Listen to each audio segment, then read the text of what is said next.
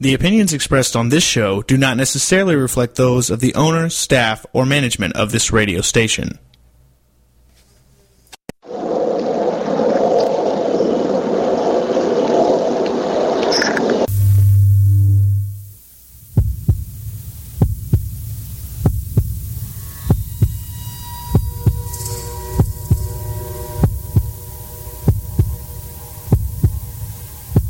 With us on a journey into the unknown, the unexplained, and the unbelievable.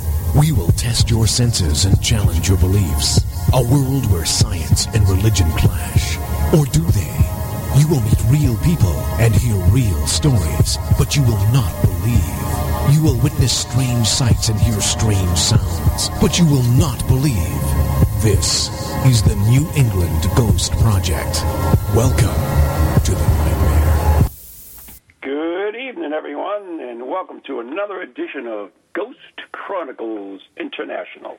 I am Ron Kolick, your host, the gatekeeper to the realm of the unknown, the unexplained, and the unbelievable, the mystical, the magical, the macabre, New England's own Van Helsing, Ron Kolick. Anyways, all the way from across the pond is Mr. Parascience himself, the man who knows everything, Stephen Parson. Good afternoon, Ron. How are you? And I'd like to start with an apology this week. Really?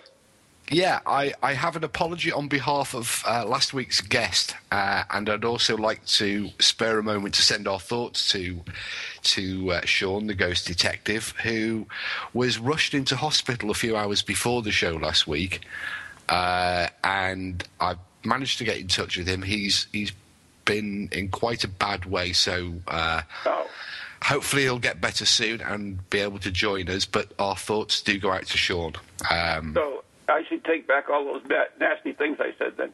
Yeah, carefully, he might be listening. You didn't say anything nasty. I got to keep my image up, you know. Yeah, but our thoughts to Sean, who's he's having quite a difficult time of it at the moment, so best of luck to him. You know, I mean, it's stuff like that. I mean, we deal with, I mean, it must happen to you, too, when you come into something like a life event like that. I mean, you got to think about the afterlife a little bit. You just can't let it go. I mean, you really, you know, your mind starts going that way. I guess so. I try not to I don't really think about it, to be honest with you. Well, have you ever had a life event? No. I haven't. I've been very, very blessed. I've managed to get through the last 50-odd years relatively unscathed. Mm-hmm. Oh, that's pretty darn good. Yeah, so far. You know, I've had many in my life, so you know, I've got a different perspective than I first when I started. So, I mean, you know, I spent a number of years as a nurse, and I got to see the best and the worst of people's life experiences, and indeed share many of them. And it does alter people's perspectives. It does change your point of view. But personally, I've been lucky. I've been blessed. And I thank whoever there is to thank for that. There you go. I always had a laugh because when Richard came over, well, I don't know, it's not really laughing, I guess, but it's peculiar. When Richard came over, I don't know if you know, Richard Pillett had a bout of cancer. Yes, I was aware of that. Yeah. And so when they give you radiation, they put these little tattoos on you to line you up, to line up the machines and stuff. And of course, my wife went through the same thing. So they had matching tattoos. So they really bonded.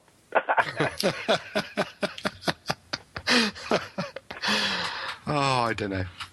Yeah, I don't know anyway. Did he offer to sign anything whilst he was there? That would be typical Richard. I think he signed my butt, but I'm not sure. I can imagine what happened when they turned the scanner camera on. At the shout of action, Richard would have got his lines wrong. Don't pick on my friend. I miss him, you know. I haven't seen Richard for Oh God, must be nearly 2 years now. Really? And I miss the old guy. Still soldiering on. He's doing something in Northern Ireland around Halloween this year. Oh, cool. At the Crumlin Road prison, the Crumlin Road jail. As you know, Richard has his own prison cell. I don't doubt it. No, he's Derby Jail over here in the UK, which he runs. And let me interrupt you for a second. Speaking of Derby Jail, do you know that we actually did a broadcast where Richard, we did a video broadcast because the jail is all video wired and everything, and people could look and see Richard in the cell, and we had all these cool experiments going on. We did a live broadcast on TogiNet. It was cool.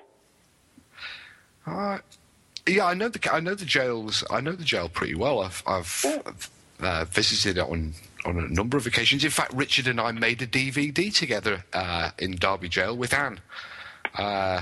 So You Want to Be a Ghost Hunter, I think it was called, and I think we sold about 5 copies eventually. I have more than that here. So you were the one that bought the other 3? No, I inherited them from his trip. Oh, you inherited them. Oh. I think I've got one somewhere. I used to have a copy of it somewhere. I don't know where it's gone. Yeah, when you come over here, I'll also give you a copy of his book. Yeah, the one that I wrote the foreword in. He never got round to giving me a copy of that one. Well, Richard's a busy man. Very busy. It's called What is a Ghost? In fact, I have a little piece in there as well. So they have the ghost plumbers there and a bunch of other people too. So kind of cool. I don't know if that's you or me, but you've gone very, very quiet there. Can you hear me now? You're still very quiet. I don't know if it's something I've done. I don't know. Oh, well, there you go. I can hear you now, so... Better? Yeah, I've adjusted my volume, so I guess it must have been my end. There you go. Oh, sorry. Perhaps there was water in the cable, because tonight I think we have an aquatic theme, don't we? Yeah, see, that's the interesting thing. First of all, we don't have to worry about a guest not showing up because I didn't book any. So, I mean, that made it really easy. Oh, okay. All right. So that's that solved that problem. That's what I do. I solve problems. Yeah, you mean you forgot? No, I didn't forget. I just,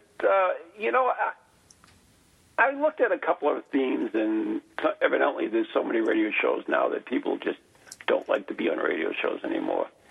But anyways, that's their loss, not ours.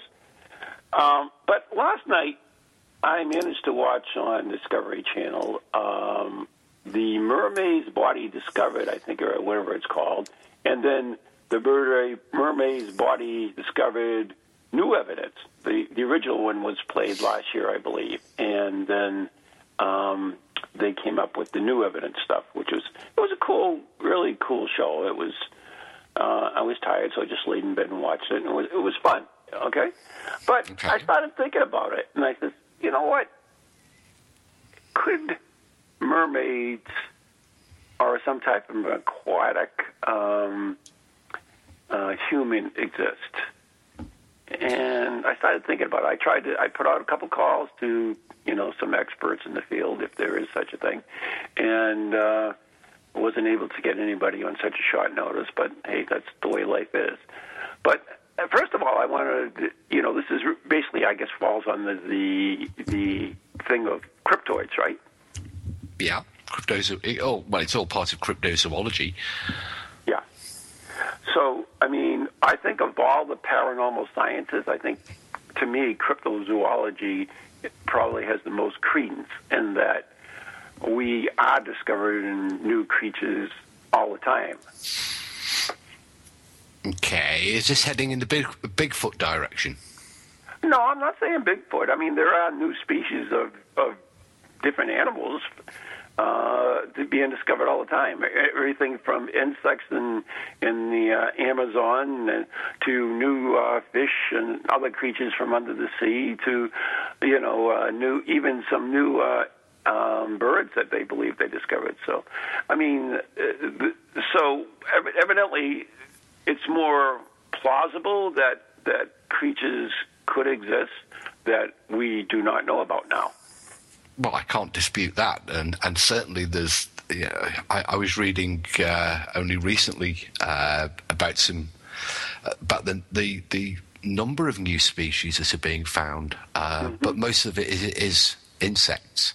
But right. Also plant species. In fact, it was only this week they've discovered that they're not new species, but species of rudimentary plant life that have been frozen under the glaciers in Greenland have started to. Didn't the Russians find some new in the Antarctica when they're digging? The Lake is it Lake Baikal? I'm not good with names, Stephen. Yeah, they haven't got down to it yet. There was also a British team, British Antarctic Survey team, also trying to drill down to the lake, because there's around about a kilometre or more down below the Antarctic ice cap is a lake of liquid water that is believed to have been trapped for over 10,000 years by the ice cap above it. And I think there's a Russian team and also a British team are both trying to drill down in order to sample the water to see if there are any new species, or older species more correctly, that have survived. And that indeed, I remember reading about the extensive protocols that they've put in place to prevent any surface contamination on the equipment and in the samples. But I was also reading this week that with global warming, as the glaciers that are covering Greenland are receding, what scientists have observed is a green sludge or a green tinge to the glacier. And upon sampling it, they discovered that it's a rudimentary form of plant life that's been frozen for more than 400 years since what was termed the Little Ice Age, which ran between the 16th century and the 19th century. And as the glaciers are starting to retreat, these 400-year-old frozen plant specimens are starting to regenerate. Interesting. And you mentioned Hello? about. Can you hear me all right? Hello? Can you hear me? I can hear you now, but it all went very quiet for a moment. Really? Yeah. Oh, that's weird. Paranormal, it must be. You mentioned earlier about the plants in the or specimens, whatever they are, under the Antarctica, and you mentioned them as old species versus new species. But in reality, that might not be an accurate description. Okay. Because, who says they didn't evolve? So if they evolved, they would be evolved into new species versus from something that was from, say, prehistoric times. So those would be really new species versus, on the timeline, versus an older species. So it could be a new species. It would be a new species for science. On the timeline, for instance, say it I get the point. I get the point perfectly, okay. But you're still talking about, all species evolve. Man, insects, plants, animals, we all evolve. And so what they're looking for is a line of plants or animals beneath the frozen ice cap that hasn't been known about for 10,000 years and has been locked in below the ice for more than 10,000 years. So I was, being new to science but old to the planet is what maybe make it more a bit of clarity. Yeah, I guess. Anyways. So speaking of that and the mermaid thing, I want to go back to that. And for those who haven't seen it, I posted the link to the Discovery Channel's video collection, and there's a bunch of them on there. There's the original one, which is the mermaid's body that was discovered supposedly on the beach by a couple of kids. And then there's a newer one where some Danish scientists working for the Iceland government was mapping the ocean floor, and they have evidence of mermaid. And then, of course, there's supposedly a Israeli town has offered $1 million reward for proof of the mermaid, and there's video by an American there of a mermaid supposedly in the water. So, and then, we can't forget about the British. The British supposedly doing the British Coast Guard doing man in the water rescue came across a live mermaid too, according to this program. Well, we're not short of mermaids here in the UK, and one of the main areas of mermaid reporting is actually where I am, in West Wales. In Wales, we have a history of mermaids going right the way back to the 17th century and beyond. Not very far away from here, from where I am, in a coastal town called Pendine. A mermaid was reported in 1603, and he was one of the local yeomen, and he summoned others to watch it. They kept watch on it for more than 3 hours. But for a number of years, I was involved after I moved down here in an organisation called National Coast Watch, essentially a form of auxiliary coast guard keeping an eye on the waters around our coast, primarily for small craft safety. And we would regularly see dolphins and seals. We would also see basking shark, sunfish. They're quite common to our waters because the Gulf Stream sweeps sort of north and westward and bathes the west side of Great Britain. And so we do get these very large, unusual sort of maritime visitors. The large whales aren't unknown, and in fact even the occasional great white shark, if anybody's in Pembrokeshire this week on their holidays. So these, in the water, a quick glance, are they seeing a mermaid? I don't know. I really don't. I mean, people believe they had.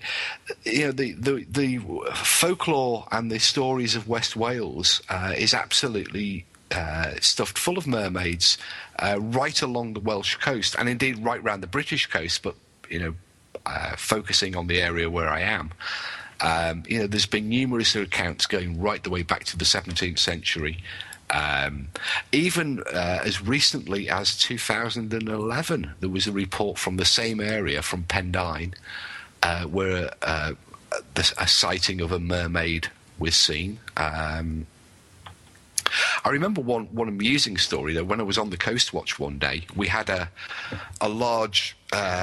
we'd had some heavy rain over a course of a week or so, which isn't unusual for us, and the rivers had swollen up. And between the islands that are off the Welsh coast here, there were some very large sections of tree that were rolling around in the swell.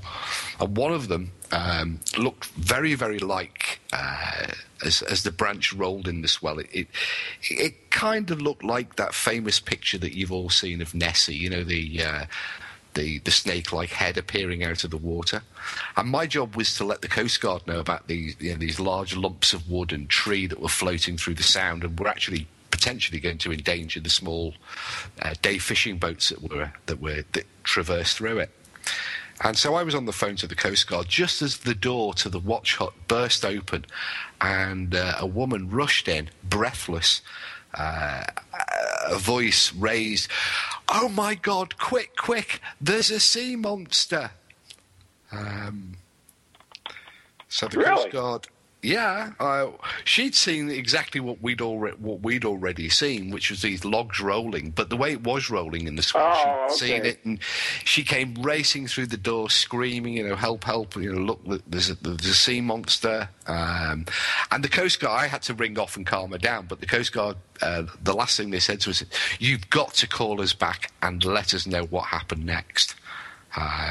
And so we settled her down. We gave her a pair of binoculars and showed her what it was. But yeah, I mean, even today, you know, that's from my own experience. People will have these sightings, and you know, it's very, very quick to jump to conclusions sometimes. But maybe they did see a mermaid, but she definitely didn't see the Loch Ness Monster. Well, do you know what one of the theories is that one branch of the human species evolved to the sea versus, I guess it's with the water ape theory, I guess they called it on the show, where we returned to the sea, where supposedly we came from the primordial sea. We returned to it. And they also, one of the things they said, if you open your hand, put your hand out, and you see the web between our fingers, that's an indication where we evolved from. Okay. You realise that everybody listening to the show or the podcast has just done exactly that. What's that? Check their web in their fingers? Yeah, everybody has had a look to see if they've got webbed fingers. And you do. And indeed you do. The medullary ray, it's called, and we all have them. And I think I've never really thought about why we have them. You'd think as a nurse I would know why, but they're there nonetheless. I guess it'll probably help with swimming and grabbing things and climbing up and down trees and doing all the other things that we need to do. Yeah. But, and that's part of evolution, correct? Well, everything we've got is part of evolution. I don't know why would we... if we evolved back into the sea, I don't see any evolutionary advantage to doing it. And evolution tends to work in a way that's beneficial to the organism. So well, I wouldn't... Well, what they were saying is that we were water fisherers. I mean, we went to the coast, and we would catch fish, and we became more involved in the water. So yeah, but what would be the advantage to going back?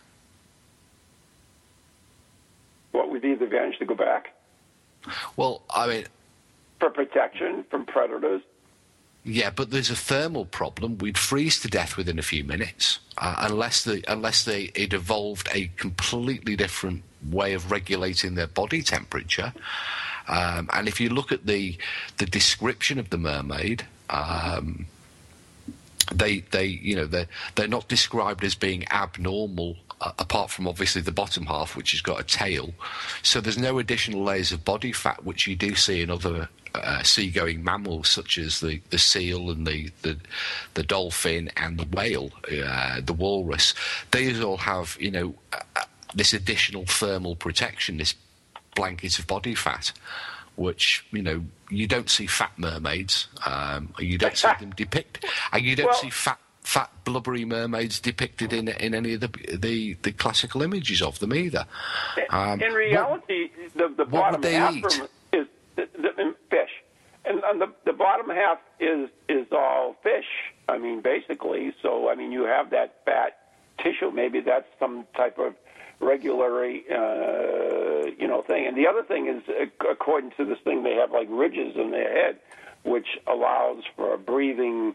I don't know. It's all conjecture. Well, what do mermaids eat? Did it? Fish. I can go with the idea, but let's play it out. Let's see where it takes us, and let's look at the problems and the program has cut. The idea has been put forward that genetically a race of humans has backward or has evolved to use the sea as its primary medium for living in. Maybe it's a separate branch altogether. Maybe we didn't evolve, that particular species didn't evolve to a land species, but stayed in the sea. Well, why did they develop? Why did they need arms and ears and the things that you see on pictures of mermaids? They've said they wouldn't work very well. I mean, the human ear is rubbish underwater. The human eye doesn't work underwater. That's why so, I mean, in reality, would they have those? And if you look at the footage on this program, too, they had, like, different eyes, too. Their eyes were totally different. The hands, were, of course, were webbed. So, I mean, basically, we're talking about extended flippers. Aren't we also missing the front steering mechanism in the form of the dorsal fins and the... I think it's the ridge in the head is what they were saying. You know, I mean, this is all conjecture, of course. I mean, we just... Oh, yeah, but I'm just playing... I'm just playing devil's advocate. No, you're absolutely right. It's a good way to do it. If this is the theory, if this is the hypothesis that there is an evolutionary branch of the human genetic line that's evolved to go into the sea. I mean, nature has already done it, hasn't it?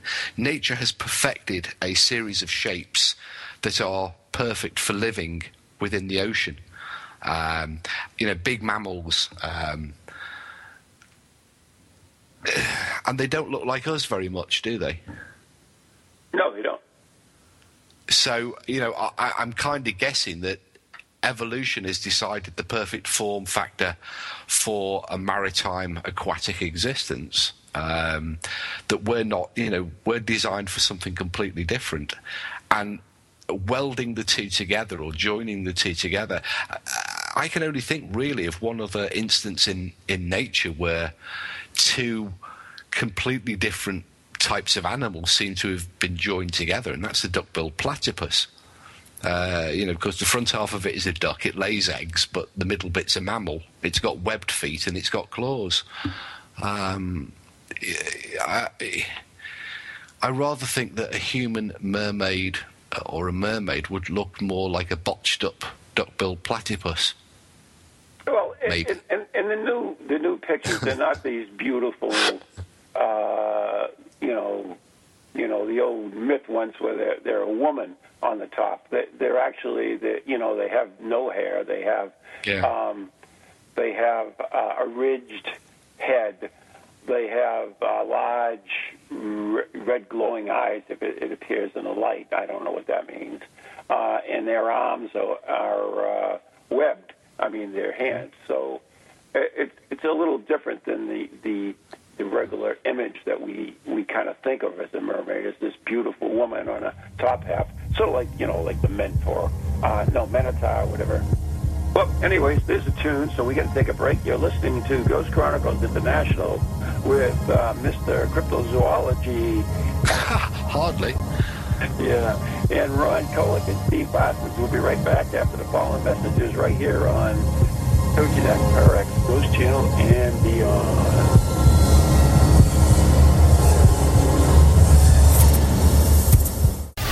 Welcome to TogiNet, radio with a cutting edge. Feel the need to do some soul searching or make some changes in your life to create a more positive future? Then Circles of Wisdom is just the place for you. Circles of Wisdom is a metaphysical bookstore and more, located on Route 28 in downtown Andover, Massachusetts.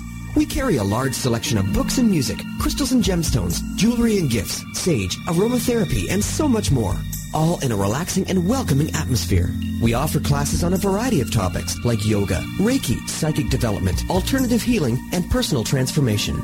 For guidance on this journey we call life, get a reading from one of our many readers at Circles of Wisdom, 90 Main Street in downtown Andover, right next to Bertucci's. Call us at 978-474-8010 or check us out on the web at www.circlesofwisdom.com. Lots to see and do in a feel-good place, an oasis in this hectic world.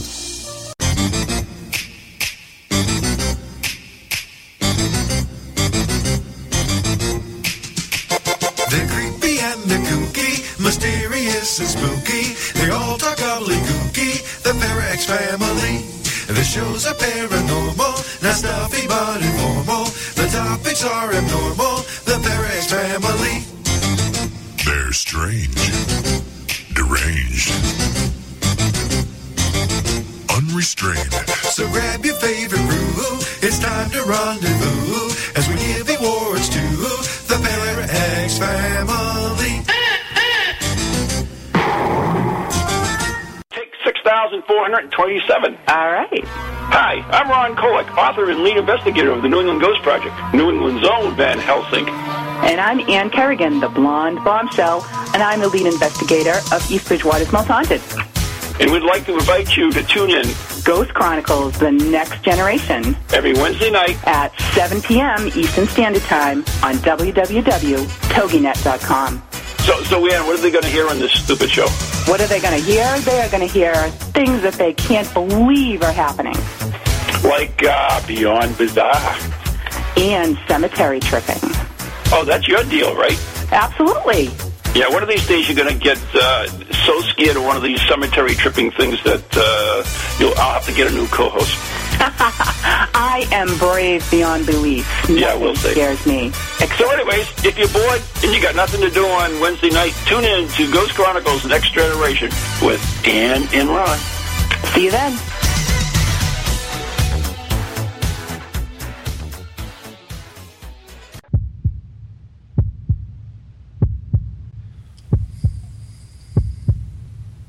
And we are back. You are listening to Ghost Chronicles International with Mr. Parascience Steve Parsons and New England's own Van Helsing, Ron Kolek, right here on TogiNet, Pararex, Ghost Channel, and beyond. If anybody has an opinion on mermaids or any type of cryptozoology, give us a call at 877-864-4869. That's 877-864-4869. Now, I don't know if you knew this, Stephen, but, P.T. Barnum had mermaids in his circus.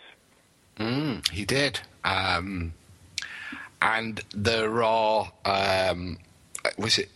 Who does the Ripley's Believe It or Not exhibitions also? In fact, mermaids were very, very common in the vaudeville, not the vaudeville, the boardwalk freak shows. Yeah. And indeed, I think it starred in an episode of The X-Files. Huh. We have a question here. Should I ask it? Which character from the Little Mermaid does Ron like the most? Never saw it. Can't help you there. Oh, well. No, I haven't either. It's a Disney film, isn't it? I think it is. Maybe somebody can enlighten us. Yeah. But you talk about cryptozoology, but out here in West Wales, we're also at the moment we're in the middle of a big cat flap. That could have come out badly. That came out really not good. Yeah, it came out really badly, didn't it? But there is a lot of sightings of large cats. Some of them have been reported by wildlife protection officers. And indeed, I spoke to a gentleman several weeks ago who had a very up-close sighting, separated only by his patio glass from this large feline. He said it was the size of a German Shepherd, and he had a 2 or 3 minute look at it. He ran to get his mobile phone camera, but unfortunately it didn't hang around to be photographed. But we have a rash of sightings of it, or of them. There might be more than one. I go back over about 2 or 3 years. With some of them are actually, quite credible, quite plausible. I say police officers, wildlife protection officers, farmers. They've all reported these animals, these large felines, and I guess it's possible, and certainly. These are the sort of people one would expect to know the difference between a fox or a domestic cat and something large. Yeah, they would. I mean, those are the ones. But, I mean, there have always been reports by reputable people in all of the paranormal. I mean, policemen have seen UFOs, policemen have seen ghosts. Policemen have seen Bigfoot and whatever else that's lurking out there in the darkness. So, I mean, we've always had those witnesses. I don't believe that, the difference between, any of them. I mean, those witnesses are there, if we just, look for them. They're there because there are reports. If you go through, start doing some research on any of those subjects, you'll have them. So, yeah, I think one of the problems, one of the difficulties I always have with that is they always claim that these people are trained observers. That they're in some way better at observing what's going on around them, or better at observing the detail. They might be trained to report stuff and experiences, but I don't think they're any better than anybody else at the task of observation. Right. But yeah, don't we quote them like they are authorities on witnessing? I mean, in terms of reliability, one would certainly expect that a serving police officer or an airline pilot or a member of the military would have more to lose and would be less inclined to make up or confabulate a story. But in terms of, we do give them an additional status as an observer, or their ability to observe is enhanced. That has been tested and has been demonstrably proven not to be the case. They're human like the rest of us, Correct. And they might be very good at writing down their experiences or documenting their experiences, but they're just as bad at having experiences. They can be tricked every bit as easily as everyone else can. But nonetheless, in terms of the farming population or an animal protection officer, one would reasonably expect that they would know the difference between a domestic cat, a moggy, a fox, or a larger predatory feline like a lynx or a puma, which is the species most often said to be wild in the UK. And we do have some very strange native populations here in the United Kingdom. We have a native population of wallabies, small kangaroo-like creatures. Really? Absolutely. So are they native to England, or were they brought to England and escaped? They were brought over and.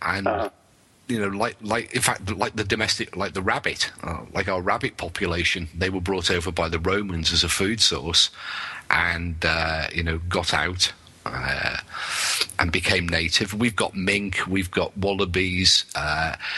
There were some very credible sightings during the, I think it was the 1980s. The British policy on the private ownership of dangerous animals was changed, and there were actually some properly documented cases where the owner of a lion or another large predator couldn't conform to or didn't want to conform to the Dangerous Wild Animals Act, and they did in fact let the thing go.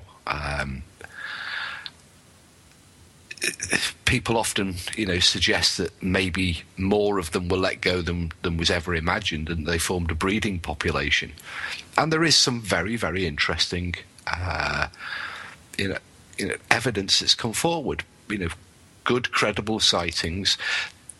A lot of the photography is unfortunately without scale. A cat is a cat, and unless you've got something in the photograph to scale it against, you've got no idea whether you're looking at a small cat close up or a big cat far away. But it's the credibility of the witnesses. People who you would expect to know the difference do consistently report, seeing these large felines. I don't know if there are any credible mermaid sightings. I know that makes it difficult. I mean, if you look at this program that they're saying, okay, there's this guy from NOAA and this guy was a scientist, and they have seen him. But I think at the very end of the program, if you look back, it does say in the credits somewhere that it is a dramatization. Yeah, dramatization. I can't even say that. So I mean. But you're right about that, about species not native to a country escaping. I mean, of course, in Florida, there was a reptile farm that was totally flooded out and destroyed by one of the hurricanes down there, and now there are all these anaconda and boas running around the Everglades, and they are real. So, I mean, there are species of fish that have been traveled from, Asia to America. And mollusks. Mollusk is another one that destroying the population in America of certain fisheries because of the things they eat and everything. So, I mean, the ecosystem is being mucked about, and so it's possible there could be some type of an evolutionary thing that we never knew about that is now being forced into an area that was never, they were never in before, and they're now being seen. I mean, one of this program, in fact, talked about the Navy sonar program and how it killed a lot of whales, but it also killed mermaids too. So, I mean, it makes sense. I mean, if you think that they communicate acoustically like a whale does, then it does and could happen. I admire your optimism, and I think the idea that the U.S. Navy and the Royal Navy submarine sonar system is responsible for the sudden wiping out of the mermaid population of the planet is pushing things a little too far. No, I'm not saying that. That's why there are evidence now that there wasn't before, is what I'm basically saying, because of this. Oh, right. But let's stick with the aquatic theme for a moment, because one of the things that I think we've talked about before when Gordon was on the show, and which I do have a more than a passing interest in, is Gordon was talking about the Loch Ness Monster, but we have some very, very credible reports that, again, go back to the Dark Ages and beyond, and particularly off the West Wales coast, of sea monsters, or sea serpents, and some of the witnesses there. There are attested accounts from the officers of the ships of Her Majesty's Royal, or the King's Royal Navy, as it then was. Reporting encounters with the sea serpent or the kraken. These accounts are actually quite common to the British West Coast and the American East Coast. So I think it's perfectly possible for, there still to be undiscovered large, and when, forget the nematodes and the mollusks, but I still think it's perfectly possible for there to be large undiscovered species within the deep oceans. Species that may well come in closer to shore periodically. Didn't one wash up on the beach in the UK somewhere? There's a documented case. Not somewhere, very close to here, and quite recently, a few months ago. You have over in America, there was a monster washed up at Montauk, I think, on the New Jersey coast, and it was called the Montauk Monster. And over here, about 10 miles from where I am, we had, I think, a close relative of it washed up some months ago, certainly within the last 6 months, called the Tenby Devil, or the Tenby Monster. It was cleared away by the local council. They dragged it off the beach and buried it. But when you actually look at the photographs, and if anybody wants to have a look at the rather graphic photographs of this thing washed up at the beach at Tenby, if you just Google Tenby Monster, Tenby, there are plenty of Google sites that link you to it. But I actually spoke to one of the council officers who were part of the beach cleanup team a week or so later. Oh, and really? They assure me it was, as it looks in the photograph, to be a dog that had been in the water for some days, and of course had blown up a little bit, and its fur had come off. But it was a domestic dog. Okay, there you go. By the way, Kat from the Pararex chat room says the best tactful scoffing I've ever heard was, "I admire your optimism." So you made points there. We aim to please. But I mean, so could mermaids exist? I mean, that's the key. And what is a mermaid? I mean, is it an intelligent creature? Are we talking on the same level as man? Are we talking on the same level as a dolphin? Or could it be above us, though? Because if we go all the way back to the Greeks, of course, female creatures that sat on rocks and lured sailors to their deaths. There's a familiarity there between the sirens and mermaids. So, we might be dealing with a more supernatural creature. Personally, this idea of this topless, beautiful woman swimming around with the bottom half of a fish. The sailors have been at sea for a very long time. Are we just dealing with maritime pornography?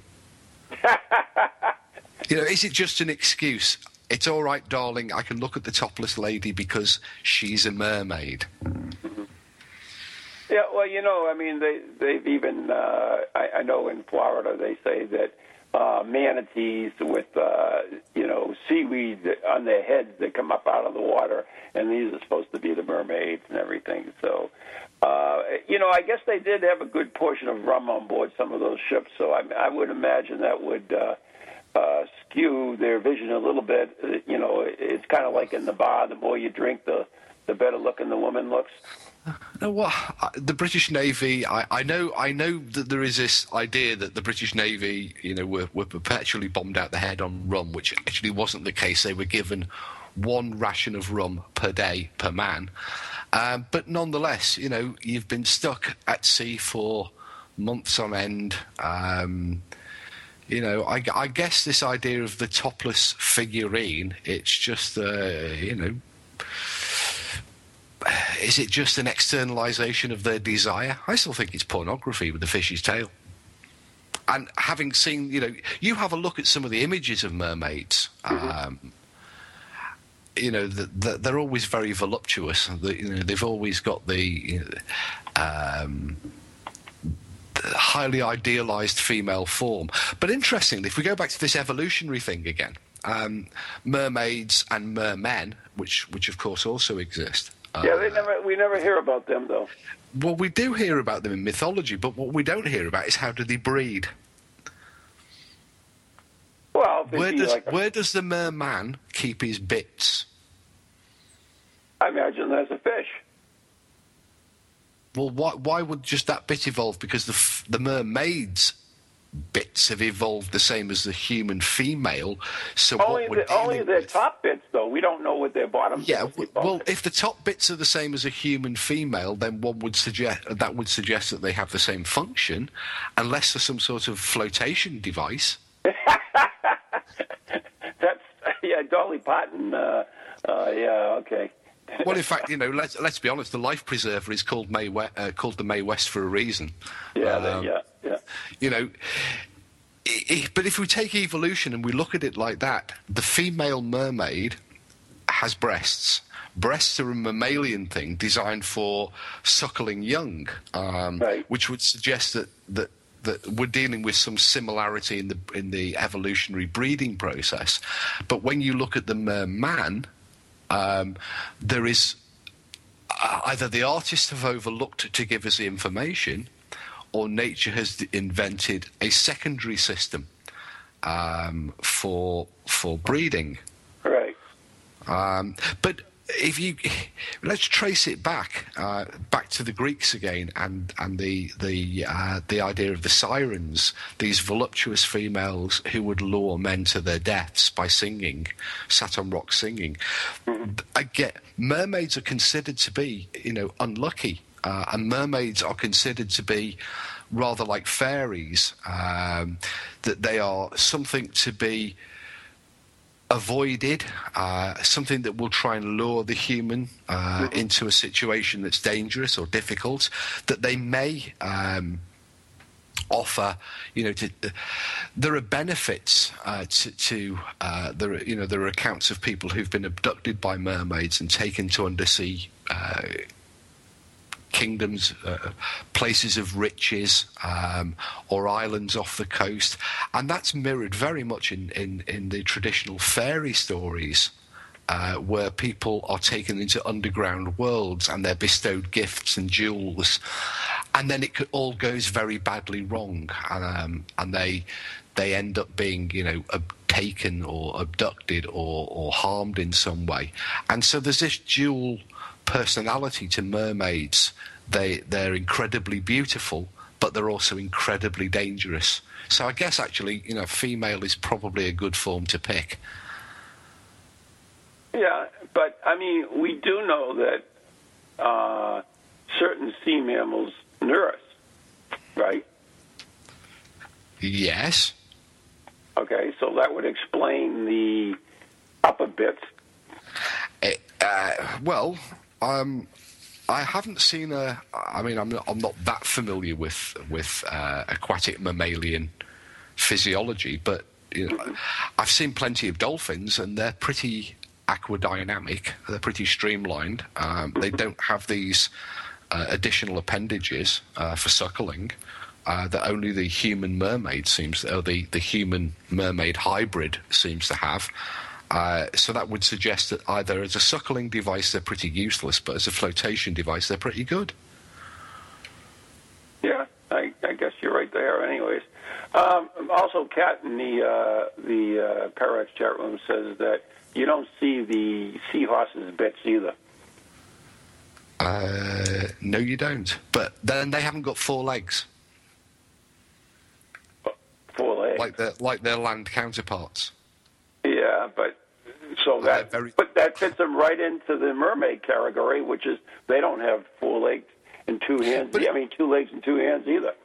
Well, if we look at the seahorse, and I'm sure everybody's seen them at aquariums or on television, a seahorse is maybe between 1 and 7 inches in length, and a land horse is between about 5 and 6 feet high, which evolved from an animal called the Eohippus, which was about the size of a small dog. So maybe when the seahorse evolved from the land horse, maybe it didn't get very much bigger. So maybe mermaids might just be very small. True. I don't know. We might be looking at a mermaid, possibly 18 inches. I don't know where you come up with that, but I'll go with it. Well, I'm just scaling it back from the horse. Horse to seahorse, human to mermaid. Maybe they're just smaller. If they evolved in the same level, but at the same rate and the same whatever, it's all conjecture, anyways, as far as we know. The other interesting thing about it is of course that we know that dolphins can help men fish. There are places in, I think, Philippines where the dolphins will drive the school of fish into the nets, and then they will, the fishermen will release them and actually give the dolphins part of the catch. So if there is that intelligent where a sea creature can work with man, maybe it became a little bit beyond that, where the sea creature, I don't know. How did I ever get into this topic anyway? Well, I'll never watch another TV show again. I'll tell you that. The thing is, let's be honest. Having watched, we have a series running at the moment on one of the Discovery Network channels called Weird Weapons, and in amongst that, there was the idea that the American Navy had trained dolphins to detonate undersea mines, to detect detonators undersea. I remember reading about that during the Vietnam War, actually. That's right.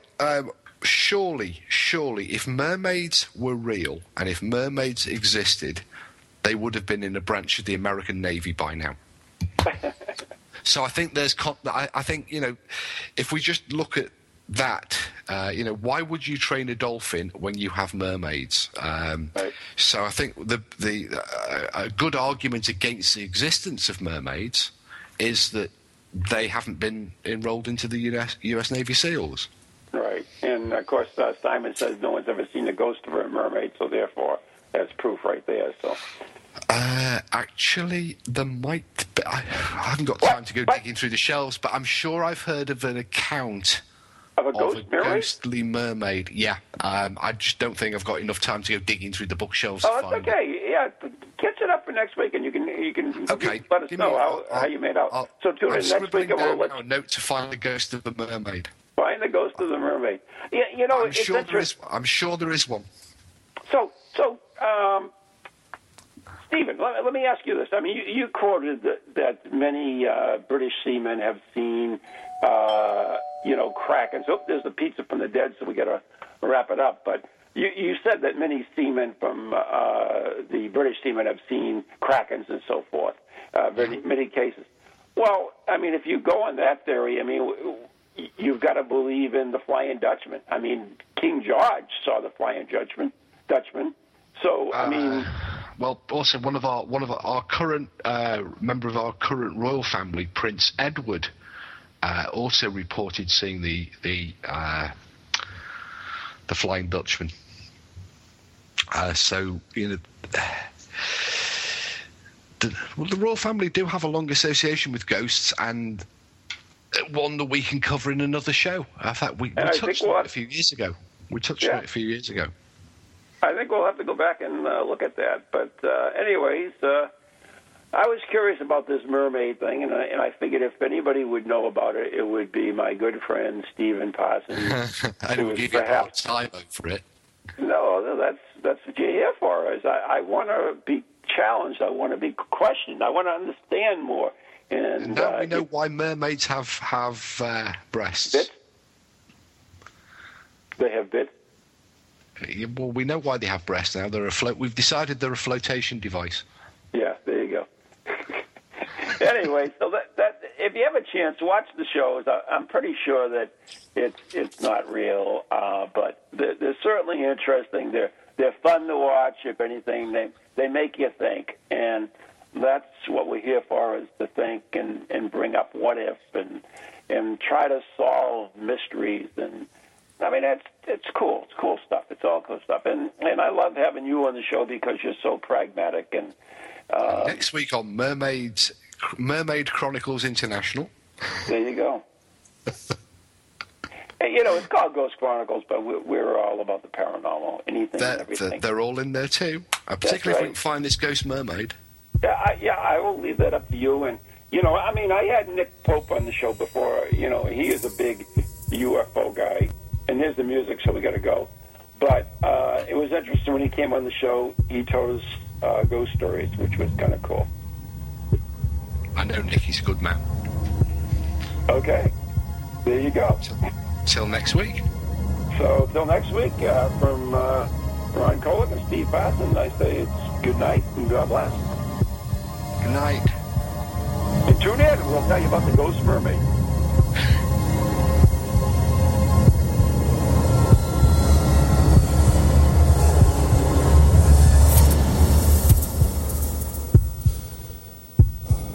From ghoulies to ghosties, long-leggedy beasties, and things that go bump in the night. Deliver us, good Lord. This is